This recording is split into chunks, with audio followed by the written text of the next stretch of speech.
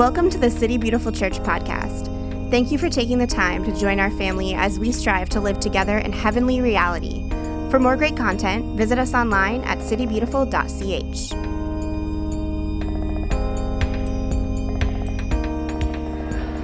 Welcome everyone to City Beautiful Church. If this is your first time or your 100th time, my name is Ryan Adams. I'm the pastor here, and I'm really excited. Today we're starting a new series called Love in Translation. One of my favorite things about a new series is that I get to create a new walk-in playlist of all of the music that I really like, and then kind of the ensuing weeks are people telling me which songs are really obnoxious and have these like weird piercing sounds that I can't hear anymore. You know, you listen to like heavy metal for too long and you lose certain ranges of hearing, and so you make the edits and everything. But one of my greatest discoveries that's on here, it's by this Swedish group of jazz musicians led by Goran Kafjes. Any Goran Kafjes fans in here?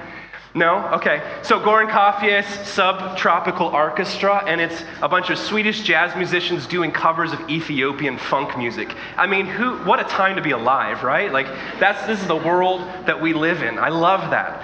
I love that that's a thing that exists, and we get to receive it into ourselves, and it gets to do something to us. And so when you're listening to the music, when you're walking out, be listening for the Goran Kafjes Subtropic Orchestra. It's also a really nice segue into what this series is about, love in translation, that idea of something moving from one culture to another or being taken up in really surprising ways. What we really want to do with this series is continue exploring the big vision of what God has given us for this year. At the beginning of the year, we talked about our vision is to telling God's story with everything that we are. So we kind of spent the beginning of the year talking about, well, who exactly are we as City Beautiful Church? And so we used our values to kind of hone in on that. But saying basically, you know, our values are sort of the themes of the story that we've been called to tell as a church community. And now we're beginning to kind of turn and go more outwardly focused. That we're starting to look out beyond the walls of our own church and to say, how exactly are we each called to tell God's story in a way that it brings the world back into relationship with Him? And so we're calling this series Love in Translation. Now, I'm going to make a very controversial statement right up front, okay? You ready? I like the Bible. In fact, I might love the Bible. I think it's fascinating. And the more that I dig into it, the more that I'm finding all of this beautiful nuance and the storytelling and the perspectives and the way that the story kind of unfolds, and there's this kind of climactic moment of understanding Jesus is the full revelation of who God really is, and then everybody's kind of unpacking it after that. And one of the things that I've really fallen in love with in terms of Scripture is this idea of biblical interpretation. This may come to a surprise to you, but Jesus did not read the King James Version of the Bible.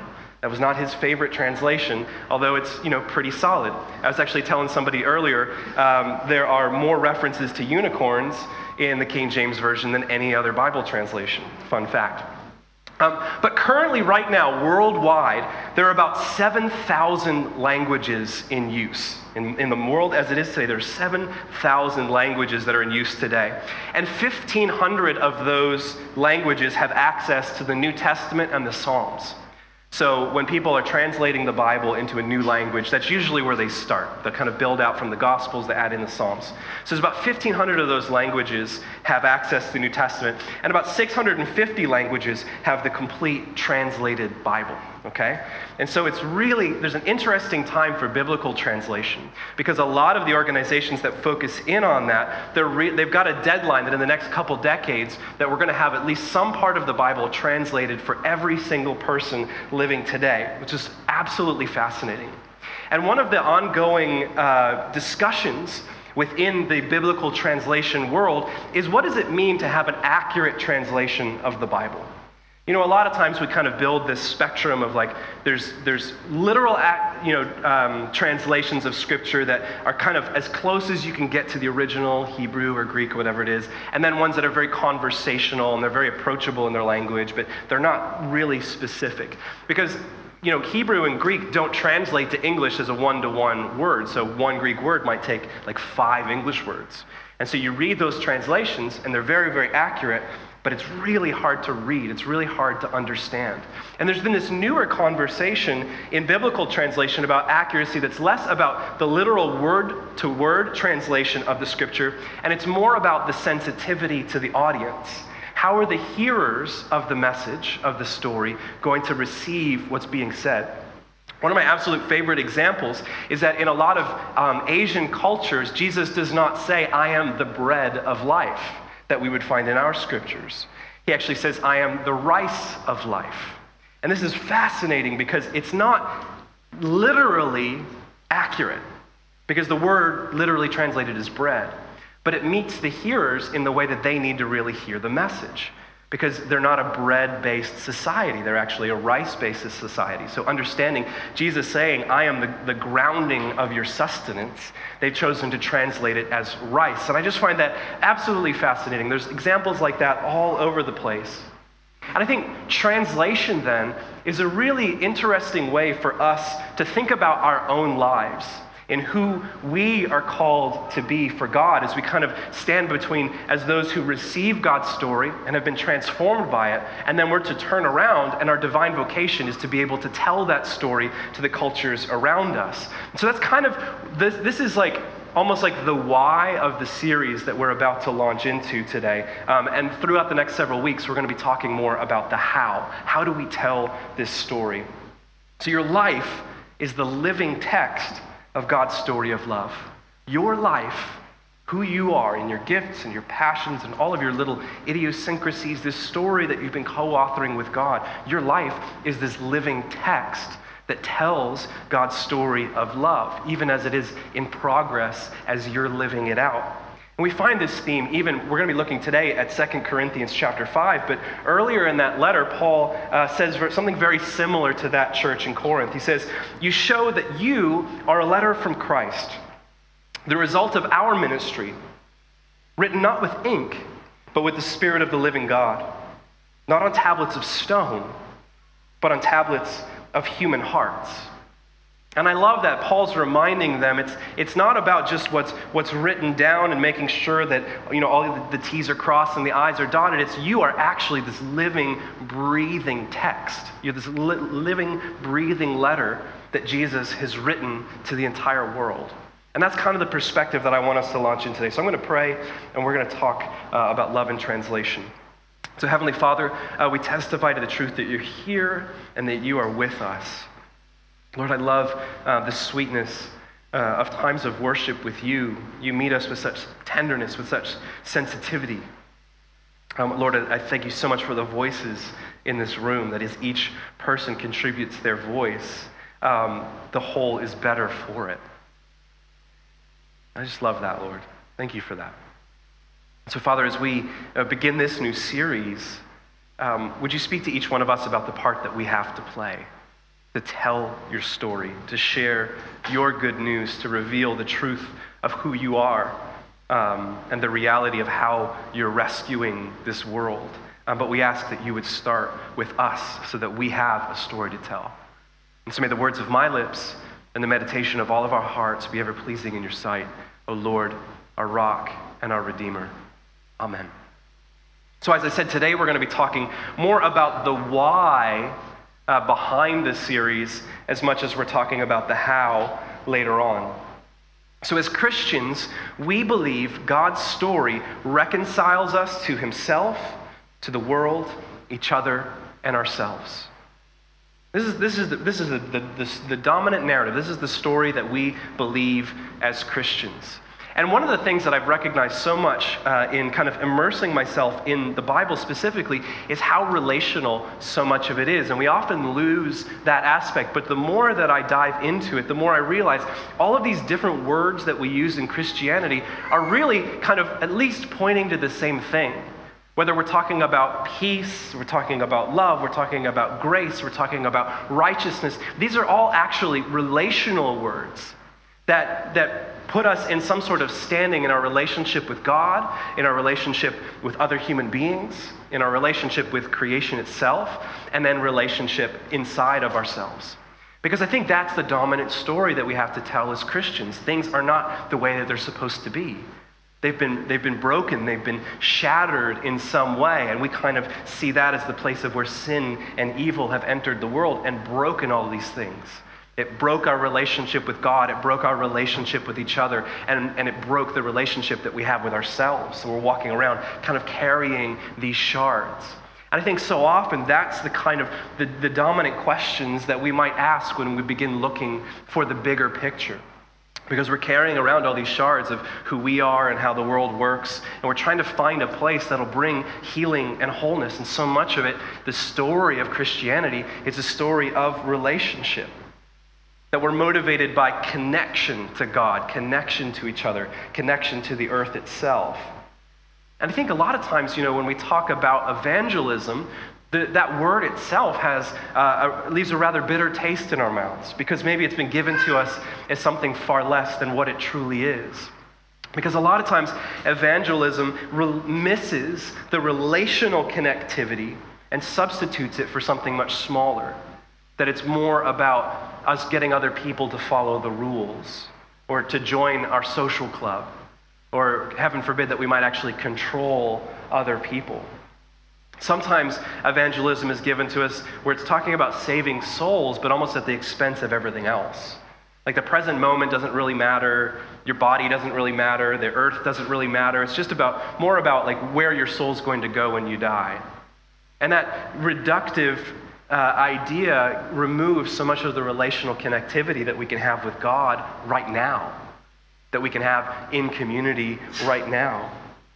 And one of the things that we've really honed in for our church community specifically and who we're called to reach is that I think we're specially equipped to reach maybe what we might call the de-churched or the disenfranchised, people who have grown up in church or they've experienced Christianity for a long time, but there's something in the back of their mind that says, I think that there's something more than what I'm being presented with on the surface. And I don't know about you, but I have a lot of friends that have chosen out of church, or they've even chosen out of Christianity because they were offered a religion that had no relational aspect to it. They were offered a religion that had no actual spirituality in it because it was about following the rules and being part of a social club and making sure that you're doing everything just as you're told. And so people leave and they begin looking for stories elsewhere that kind of offer them a place in the universe, that give them a sense of value, that give them kind of that larger narrative that ties it all together. And I think one of the things that I love the most about the Christian faith is that we actually have that story. We have the story about how everything is connected. And not only that, but God has actually made the first move to draw it all back together, to bring us back into relationship with Him, to bring us into genuine peace within our species, to give us that intimate connection with our earth, and then finally within ourselves, to heal us and to bring us back together. And this is what we're going to be looking at in 2 Corinthians chapter 5. So Paul, at this point, he's written several letters to this church that really were just so stuck in this, what we might call, what he would call a worldly point of view. They were kind of bickering with each other, and they were using a lot of those standards that we normally use to judge other people about rich and poor and healthy and sick, and all of those kind of standards of how the stories that we try to use to make sense of the world. And so Paul's writing a second letter to them, and this one's really more kind of like a father writing to his children. They've started to turn things around after the first letter he had written them, and they're really starting to love one another well within their community, and then to love beyond the walls of their community really well. But then there come these people around the outside of the community that start whispering in and saying, well, Paul didn't get it all exactly right. There's some other stuff that we need to add to the story. And so Paul writes this letter kind of really more proving his authority. And he hates doing that, but he says it's really important that you understand the position that I'm in and the ministry that I've been called to, because you need to know that the gospel, the story that I gave you, is full and complete just the way that it is. You don't need to be listening to these outside influencers. And so he begins, I love how he starts off this little passage. He says, if we're out of our mind, as some say, it's for God. If we're in our right mind, it's for you. So anybody, if you ever need to use that as an excuse, as someone accuses you of being crazy, there it is. God, okay, what are you going to do now, It's nice. For Christ's love compels us. because we are convinced that one died for all, and therefore all died. And he died for all, that those who live should no longer live for themselves, but for him who died for them and was raised again. So as Paul's telling his own story again, he's saying, I've been caught up in God's story as revealed in Jesus. And that story has begun to define me and to refine me. That story has given me a dramatically different understanding of who I am. Not just as Paul, but not just as a Hebrew, but as a human being. That new story has given me a whole different way of understanding who I am. And guess what? If you look at me from the old story, the status quo of the culture around us, then yes, I look a little bit crazy. Because you got to remember, at this time, Paul's trudging around in the rain, and he's been in jail, and he's being beaten all the time, and oftentimes he's starving. And you can imagine that people looking at him would say, whatever he's selling, I'm not interested. This looks insane. This looks dangerous. It seems much easier just to kind of maintain things as they are and to stay where it's safe and secure. And even people were using that as an accusation against Paul. Like, look at his life. He looks like a crazy person. Is that what you really want? And so Paul's kind of standing up and saying, yeah, I am. Okay, let's go there. Let's just admit that, yes, I'm crazy, but I'm crazy because I cannot help myself. I've been caught up in this story. And it's so dramatically redefined who I am. It's dramatically redefined what I do with my life. And I love that because I think the way that Paul chose to live out that story kind of moves beyond reason and logic and reasonableness. Because isn't that what happens to us when we fall in love? Love takes us beyond what's reasonable. Love takes us beyond that place of making calculated decisions, of weighing pros and cons. Love compels us to somewhere new. When we're in love, we say, I can't help but live a certain kind of life. And that's really the story that Paul is offering to this church in Corinth. To say, I'm so caught up in God's story of life and how it's redefined me that I'm going to stand on the testament of how I choose to live my life. And he goes on. So from now on, we regard no one from a worldly point of view. Though we once regarded Christ in this way, we do so no longer. Therefore, if anyone is in Christ, the new creation has come, the old has gone, the new is here. He says, we've left behind the status quo story. We've left behind the way that the empire chooses to define people. We've left behind all of the categories of who's in and who's out and who's deserving and who's undeserving and who's popular and who's unpopular. All these different categories, we've left all of that behind for the sake of God's story. And it's actually changed the way that we see other people. And I love that phrase, that so from now on, we regard no one from a worldly point of view in how the world says that we're to value other human beings. Because we've begun to value people the way that God does. Because again, when you're in love with somebody, not only do you gaze upon your beloved, but your beloved actually changes the way that you see everything else. This is why so often it's portrayed in films that everything just seems a little bit brighter. There's just like a few more bluebirds in the air, whatever it might be. When you're in love, it actually changes the way that you see everybody else. It changes the way that you see what you're called to do and how you move through your day.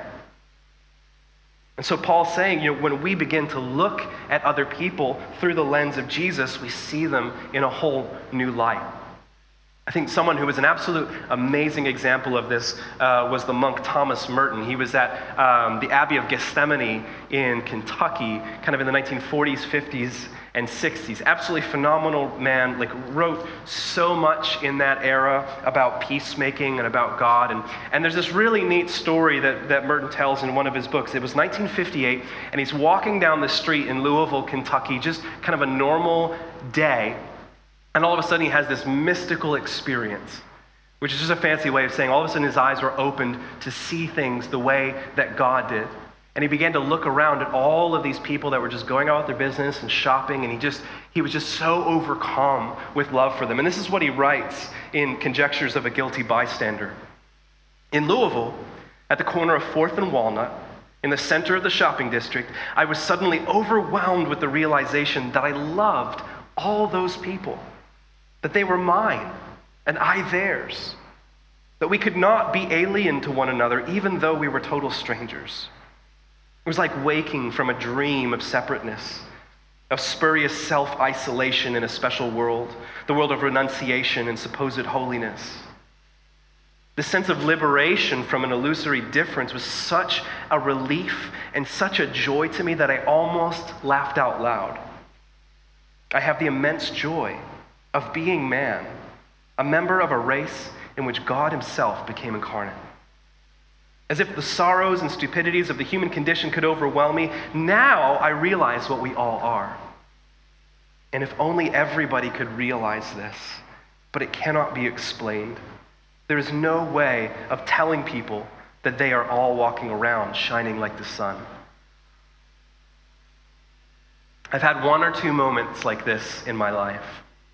And a lot of times they're kind of in a worship environment where I see somebody and I don't see them the way that I see them. You know what I mean? Like I see the love of God for them. I see within them the image of God, and all of the little quirks and idiosyncrasies and all of the normal ways upon which I would look at somebody kind of fade away. And I just find myself overcome with this sense of love for a very specific person. In fact, some of the most powerful ministry in my life has come because of that kind of revelation, that kind of visual connection with another person. And I think Merton is such a beautiful example of what it looks like when we're caught up in God's story of love, and that it translates and transforms us, and then we begin to see and act so differently. And I think especially in the terms of evangelism, there's this really powerful difference then we see between people who have maybe never really opened themselves up to that kind of love. And when they do evangelism, it becomes more about prescriptions. It becomes more about handing people rules and regulations and trying to get people to agree on all of the doctrinal statements that we've decided that we agree on. And it becomes very kind of legalistic and transactional. And those people work really, really hard in order to try to share the message. But then you encounter somebody that you just know on some deep level has spent time with God. You know, like Jesus talks about abiding, just being in God's presence. And these are the kind of people, it's just like the reality of God's love just kind of radiates off of them. It drips off their tongue when they speak. When they shake your hand, you can just feel the warmth of it. And as I've said many times before, you know, when we talk about the qualities of God's character, these aren't things that we question whether or not they are good. We just wish that we saw them more often. When we encounter real love and kindness and grace and patience, all of these qualities of God, these fruits of the Spirit, when we see it demonstrated in another person, it becomes attractive to us. It awakens us to this whole new way of being in the world.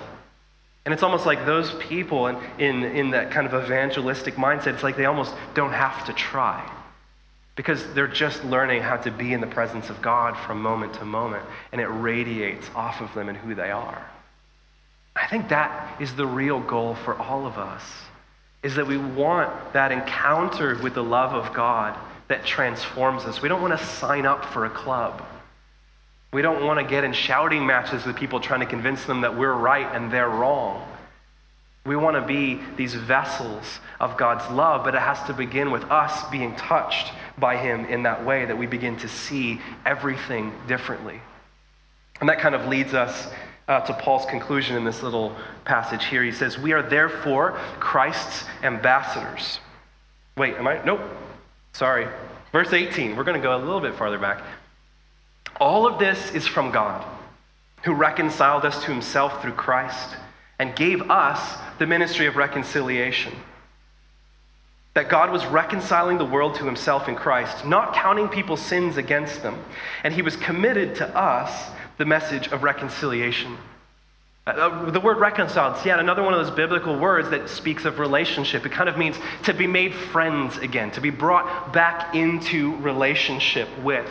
And what Paul is saying is the fact that we've been brought back into connection with him is because he has made the first move. And what we're doing is we're less manufacturing reconciliation or manufacturing peace and togetherness, is that we're just kind of falling into God's story and allowing him to do the work for us. And it's important to recognize that we're reconciling the world back to God.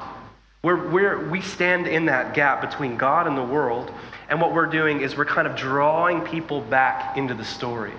It's almost as if in the story of the prodigal son, if someone had been there for the younger son when he finds himself in the distant land and said, just come back home.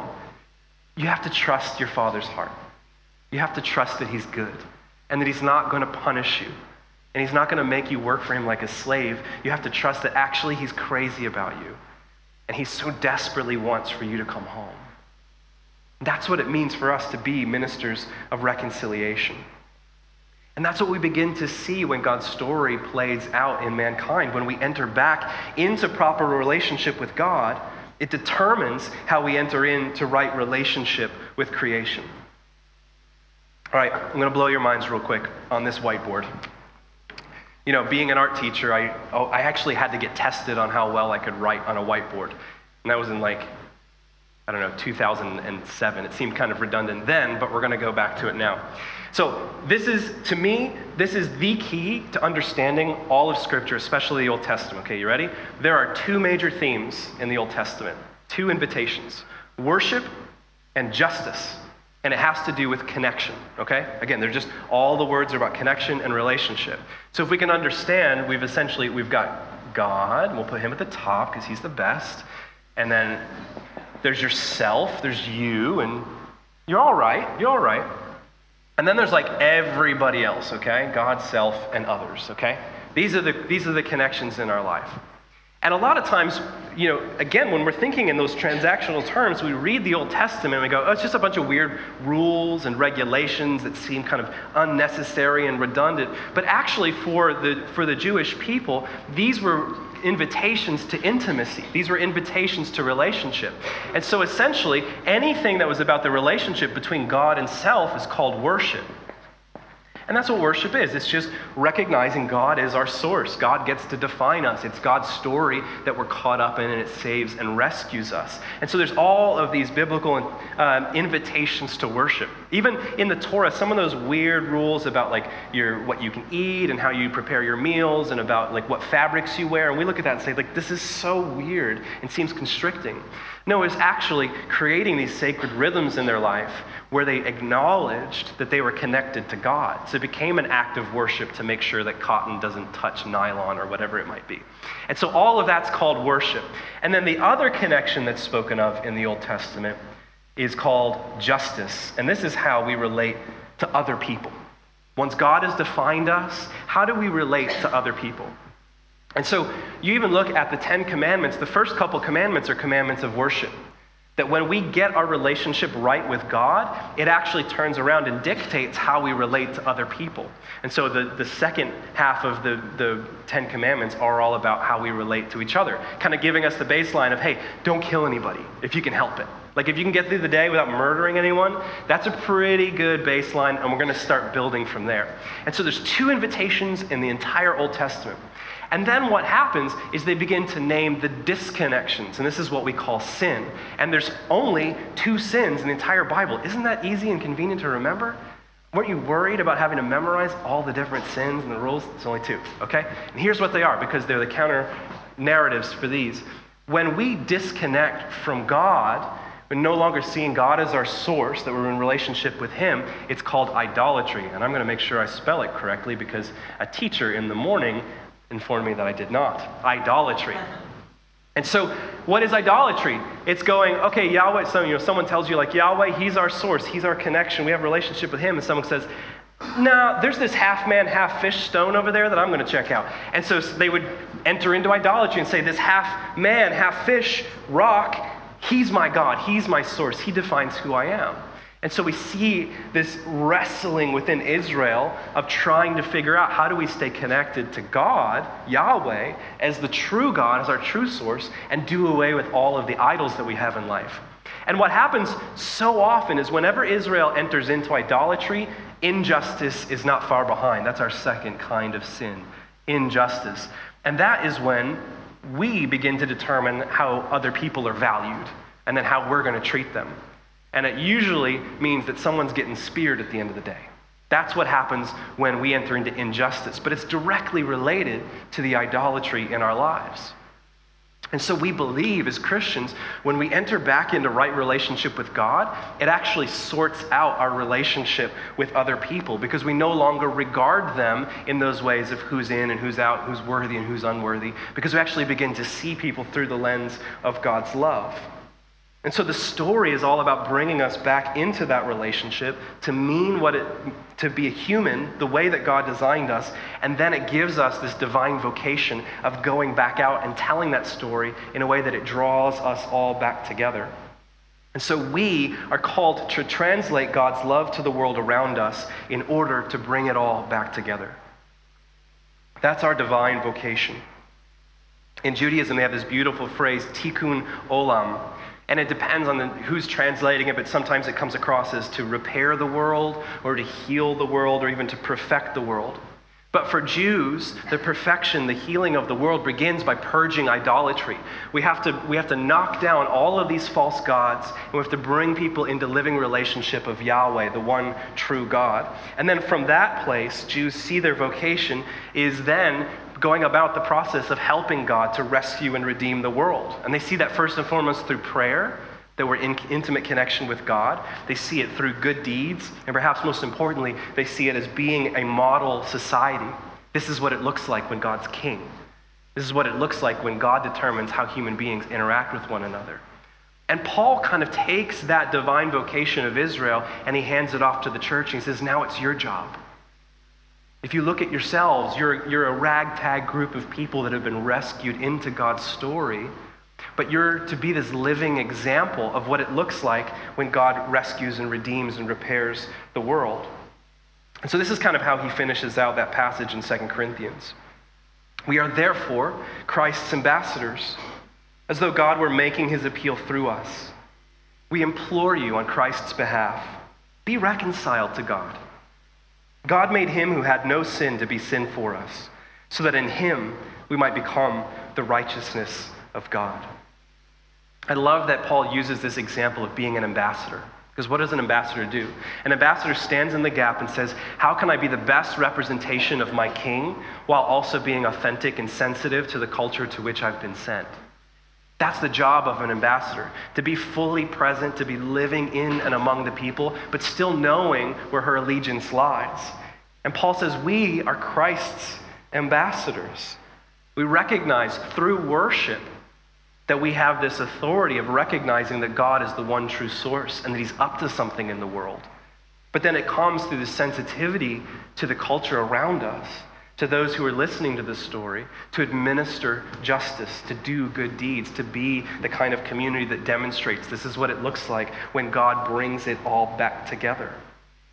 And I think that's the challenge for us today. Do you believe that you have been called and crafted to this specific place, to this specific time in history? That it's not an accident that you're here, but that God is doing something within you, where he's equipping you with these gifts and these passions and these relationships and all of these different things so that you can be his ambassador in a culture that desperately needs to be redefined according to his love.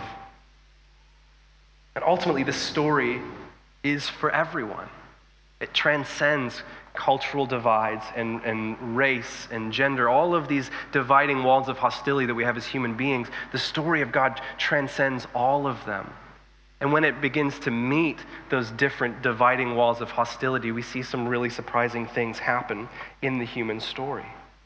It's not a philosophy, it's not a lifestyle, and it's certainly not a rule book. It's about love. It's about us being compelled by love to say, I can't help it. I can't help myself. I'm so in love with the God that's revealed in Jesus that I can't help but tell that story to everyone I encounter. So I want you to invite you to stand with me. And we're going to do a little exercise here. Taking this idea from Paul where he says, we know from now on we regard no one from a worldly point of view. Taking this story of Thomas Merton God just opened his eyes to see everybody the way that he sees them. We're going to take those two ideas and weave them together. I want you to close your eyes and I want you to picture your worst enemy. Who's the person on this planet that you just cringe when you see them? Oh, they're the worst. Who's that person that you have the hardest time loving them, you have the hardest time valuing them, you certainly don't see them the way that God does? And perhaps because of the way that you see them, it's led you to treat them in some ways that are rather unjust. Maybe you've discounted them. Maybe you've excluded them. Maybe you've advanced against them rather aggressively. Whatever it is, I just want you to get that face in front of you. And I'm going to pray, and we're just going to ask the Lord to say, Lord, I no longer want to regard this person from a worldly point of view. I want to see them the way that you see them. I want to see them with your love. I want to see how much we belong to one another because of what you have done for us through Christ. Because we have to experience this first before we can begin to go out into the world and to tell that story. So Heavenly Father, we thank you. We thank you so much for the honor that you've given us, this divine vocation to be your ambassadors, to be your representatives, to recognize that you're our King and you tell us where to go and you send us to some really amazing places. So Father, just in this moment, I pray that you would help us to see this person in our lives the way that you see them. That you would strip away all of our grudges, all of our distaste, all of our frustrations, that you'd strip all of those things off the surface, like this grime that's just built up in our impression of them, and that you'd reveal to us who they truly are. It's not about them being worthy or unworthy, it's about them being your beloved. It's about them bearing your image. Yeah, Father, show us these people the way that you see them. Thank you, Lord.